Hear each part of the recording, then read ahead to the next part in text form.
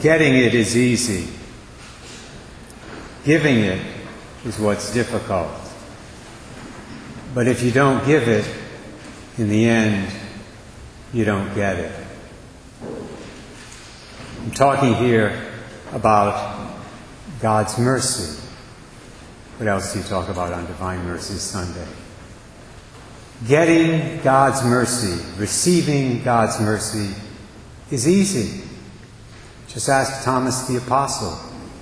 Jesus forgave him for his sin of disbelief the moment he repented and said those famous words, "My Lord and my God." Thomas didn't have to beg Jesus. He didn't have to bargain with him. He didn't have to grovel in the dirt before our Lord agreed to show him mercy. All Thomas needed to do was express his repentance in some way, and forgiveness, mercy, all of it was his. This is really the core message of Divine Mercy Sunday, that every sin, no matter how heinous, can be forgiven. That every sinner can be saved. That God's mercy, as today's responsorial psalm reminds us, endures forever. This is also the message St. Faustina gave to the world through her famous diary. There she wrote about the private revelation she received from Jesus about God's mercy in Poland starting in 1931 for a 7-year period of time. And one of those revelations included a vision of Jesus with 2 rays of light coming out of his heart. And Jesus asked her to have a painting done replicating that vision and to have it signed with the words, "Jesus, I trust in you." We, of course, have a copy of that painting right here in our church where the tabernacle used to be. But it's not only important to receive mercy like Thomas did, it's also important and necessary to extend mercy to others. And that's the hard part. As I said at the beginning of my homily, getting mercy is easy. Giving it is much more difficult. But in spite of the fact that it's difficult, my brothers and sisters, it's not optional. At least according to Jesus. In fact, if we don't show mercy to others, or at least make the effort to do so in our lives, we will cut ourselves off from the mercy that God wants to give us. As I said at the beginning, if you don't give it, in the end, you don't get it. Jesus said as much to us in the Gospel of Matthew chapter 6. There, immediately after he gave us the Lord's Prayer, Jesus said, "If you forgive others, your heavenly Father will forgive you. But if you do not forgive others, neither will your Father forgive you." Notice, out of all the petitions that we have in the Our Father, "Thy kingdom come, give us this day our daily bread, Thy will be done," out of all those petitions, Jesus went back to and reiterated just one of them, the one about forgiveness. Forgive us our trespasses as we forgive those who trespass against us. In other words, forgive me, God, show me mercy, just like I show mercy and forgive others. It's obviously extremely important. Of course, it's also important for us to remember in this context that practicing forgiveness and mercy does not mean that we should totally ignore with justice and dispense with justice. Some people think justice and mercy are mutually exclusive categories. They are not. They overlap.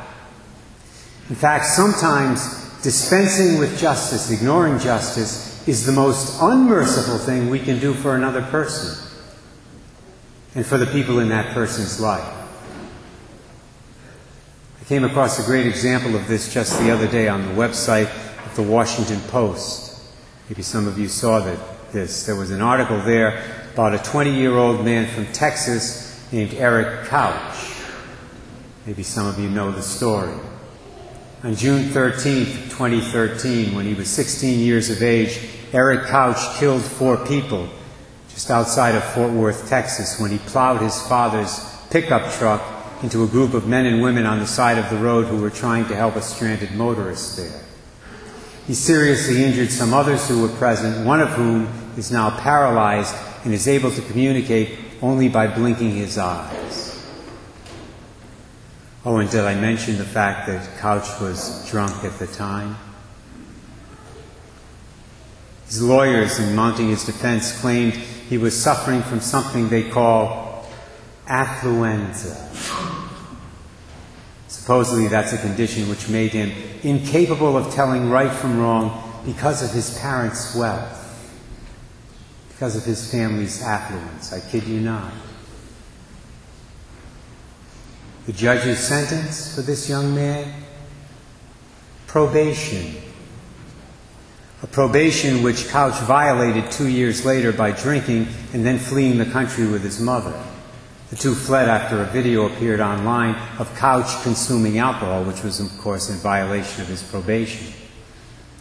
Thankfully, he was eventually caught down in Mexico. He was taken back to the United States and sentenced to 2 years in prison. Or as the Washington Post article put it, 180 days for each of the 4 people he killed in 2013. He was released just a couple of days ago. That's why the article was in the Post. Only 2 years in prison for consuming alcohol as a minor, killing 4 people while driving recklessly and intoxicated, violating parole, fleeing the country illegally, and causing an international incident.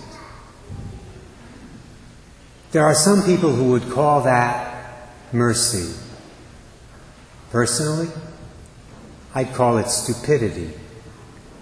In this case, judicial stupidity. Letting this young man off so easily and not giving him the opportunity and the time to work on his addiction and his other personal issues was not merciful. Not at all. It would have been merciful and it would have been just back in June of 2013 if they had said to Couch, you know what, young man, we'll give you the opportunity to change your life for the better since you're a minor. But in your present condition, you're a danger to yourself and you're a danger to everybody else in society. Consequently, we need to remove you from society for an extended period of time so that you can deal with your demons and give us a valid reason to allow you to return to a normal way of life. If not, you're going to have to remain incarcerated. That would have been the most merciful thing they could have done for this troubled young man and for the people in his life. It also would have been justice. There's a beautiful prayer that was written by St. Faustina. If you have the Magnificat, it's in today's Magnificat prayers. It has this line in it. Help me, O Lord, that my ears may be merciful, so that I give heed to my neighbor's needs, and not be indifferent to their pains and moaning. Sometimes, my brothers and sisters, our neighbors need our mercy in the form of compassion and patience and understanding. But there are other times when our neighbors need our mercy in the form of tough love. Eric Couch has needed the latter since 2013. I hope and I pray sincerely that he finally, eventually receives it. For his own sake, and for the sake of everybody else who shares the highway with him in the future.